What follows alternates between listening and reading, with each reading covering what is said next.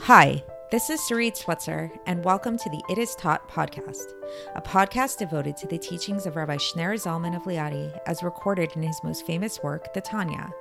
My hope for this show is to make these teachings accessible and relatable to the average person, regardless of prior Jewish education or affiliation.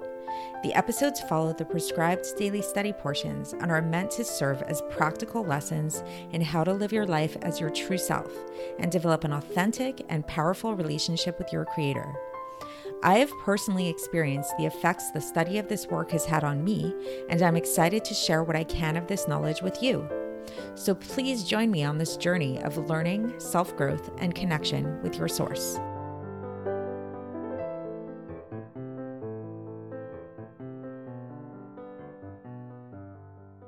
Hi, and welcome to the It Is Taught podcast. This is episode 174 for the 14th of Iyar in a leap year. So today is Pesach Sheni, so happy Pesach Sheni. And I hope everybody takes some time today to eat some matzah. That's the main thing that we do on Pesach Sheni. Pesach Sheni is all about second choices, all about how you should never give up. It's never too late. And so you can read more about that elsewhere, but just maybe you can try to have that meditation for today of really thinking about what areas in your life do you feel sometimes that you feel tempted to give up with, especially when it comes to your relationship with God, and maybe just try to recommit yourself to that relationship with God and remind yourself that it's never too late. It's never too late to really grow and progress in your relationship with God. So with that being said, let's get into the Tanya for today. So for context, we are still in the middle of chapter 48. And before we begin, I want to ask you guys, can you think of the last time that you went to see a play or a movie or something similar like that? Let's maybe keep it simple. We'll think about a play or a movie. And so think about that play or movie that you saw and think about your experience in watching the play or the movie. So most likely what you were watching was, and what you were experiencing were the overt scenes that you were watching the people talk, you were watching the scenery, you were watching the story unfold and all of that kind of stuff. So now, what about the things that you did not see? The things you did not see were all of the things that were occurring behind the scenes. It was all of the planning that went into it.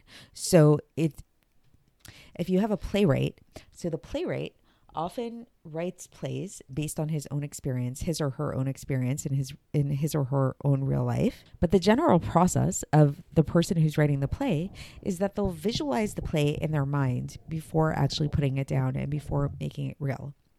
So that this entire play and everything that's made up of it exists in the person's mind, and the person actually encompasses this play within their mind. And then even when the play is being performed, well, what it is that we see overtly when we're watching this play, there's another more subtle thing going on. A more subtle thing of what you're watching is this encompassing layer of the playwright's mind. So this is a very apt analogy to understand what it is that we're going to be learning about today, namely the aspect of God that is present here in the world, but in this more encompassing manner. This is a term which is often referred to in Chassidus as Sovev Kol Almin, which literally means encompasses all the worlds, and it's often used by way of contrast to another term which is called Memala Kol Almin, which means fills all the worlds. And these are two different levels by which God relates to the world. God's light relates to the world. So today we're really going to focus on that first one, Sovev Kol Almin, that encompasses all the world. And we're going to understand it in the same way that we think about in terms of the play or the movie, that when we live here in this world, and we talked about this a little bit yesterday as well, there's a lot that we experience with our five senses, but then there's a subtext. There's something else going on that's behind the scenes, and that's really God's mind, and that's God's will, and that encompasses the world in this all-pervasive way, but we don't see it and we don't sense it in the same way that we do the more tangible physicality of the world. But it doesn't mean that it's not true, and it doesn't mean that it's not real. And in fact, it's even more real than is the case in terms of the playwright in relation to the play. Because when we talk about the playwright in relation to their play, even though the concept of the play, the visualization, what the playwright is seeing exists in their mind, at the end of the day, there's the mind of the playwright, and then there's the play, and they're two separate objects, and they have two separate things. However, when it comes to God, and we've learned about this already in the Tanya, there is no separation. So what is encompassed by God's mind is also exists within God's mind. So it's much more intimate. So the relationship that, as intimate as the relationship might be between the playwright and their play, the relationship of God to the world is even more, infinitely more intimate than that, even if it's not something that's tangible and perceptible by our senses. So let's get straight into the text and see how the Alter Rebbe explains this. So the Alter Rebbe says that in order to illustrate this idea that we've been talking about, this whole idea of how God is here in the world, and we've been talking about this in the previous sections of this chapter, but we don't experience God fully, and God had to constrict himself and hide himself from the world. So to really understand this, we can actually look at the physical world. So when we think about the physical world, so we know that there's a concept that we learn that we say melo chol haaretz kvodot, that the entire world is filled with God's glory. Meaning to say that and this here, the Alter Rebbe brings a citation for this from Yirmiyahu chapter 23, verse 24, where it says, Halo et hashamayim ve'et haaretz ani maleh neum Hashem. So meaning to say, do I not fill the heavens and the earth? Like asking a rhetorical question. And this is the speech of God. So nevertheless, so even though we know that this is true, like we learn about this in Torah and in Chassidus numerous times, that God fills the entire world, when we talk about what's actually vested within the physical world in a way that's really revealed in a way of with a revealed influence, we only experience this in a very, very small amount of this vitality, in a way of domem and somech, in a way of the inanimate and the vegetative aspects alone. So we've talked about this previously, how there are 4 orders of creation. There's the order of the inanimate, the domem, the vegetative, the tzomech, the chai, the animal, and the medaber, the human. And these have a lot of different ways of understanding them. It's the 4 orders of creation. There's 4 different types of species in creation, and it's also 4 different types of like aspects of creation. So the aspects of creation in terms of God, in terms of God's hashpah, in terms of God's influence and revealed light in this world, we only experience it on these 2 lower levels, these 2 levels of the inanimate and the vegetative. So it's like there's a lot of God's light basically that is not revealed to us here. And so we say that the actual light of God, the actual Or Ein Sof, we refer to as being sovev. We refer to as being surrounding, encompassing, even though it really is inside of the entire world. So we're not saying that God's not in the world. God is very much inside this world. However, it's not revealed. This revelation, this influence is not revealed within it.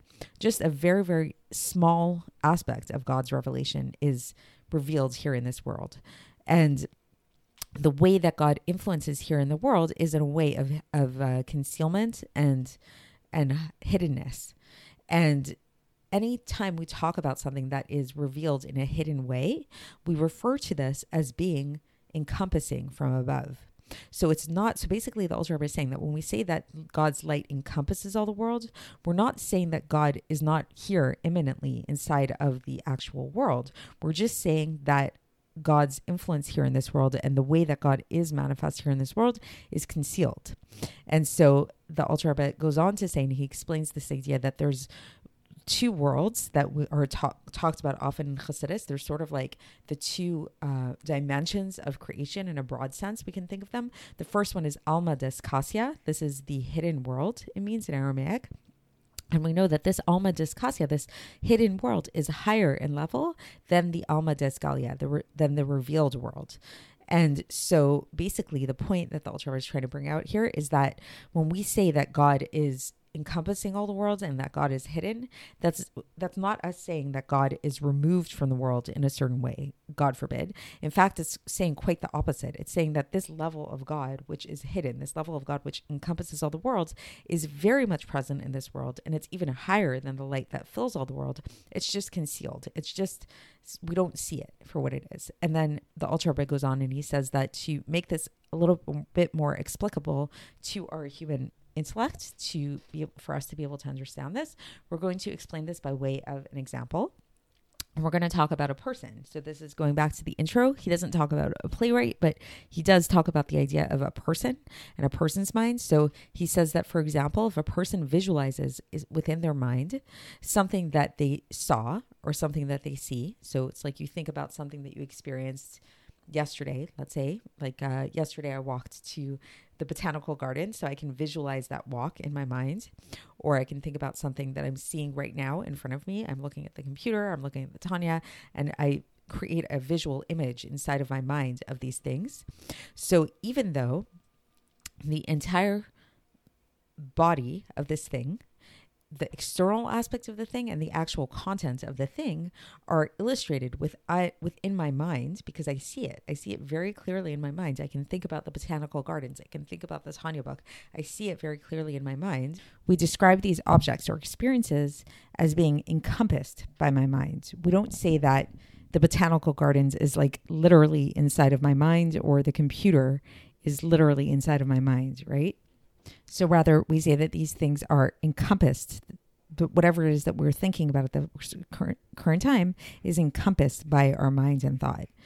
And just for humans, at least, and this is where it gets to be a little bit different than in terms of God, it's just in the imagination of our mind. So because there really is a very big difference between me and the botanical gardens and the computer, right? So these things are encompassed by my mind in an imaginative way.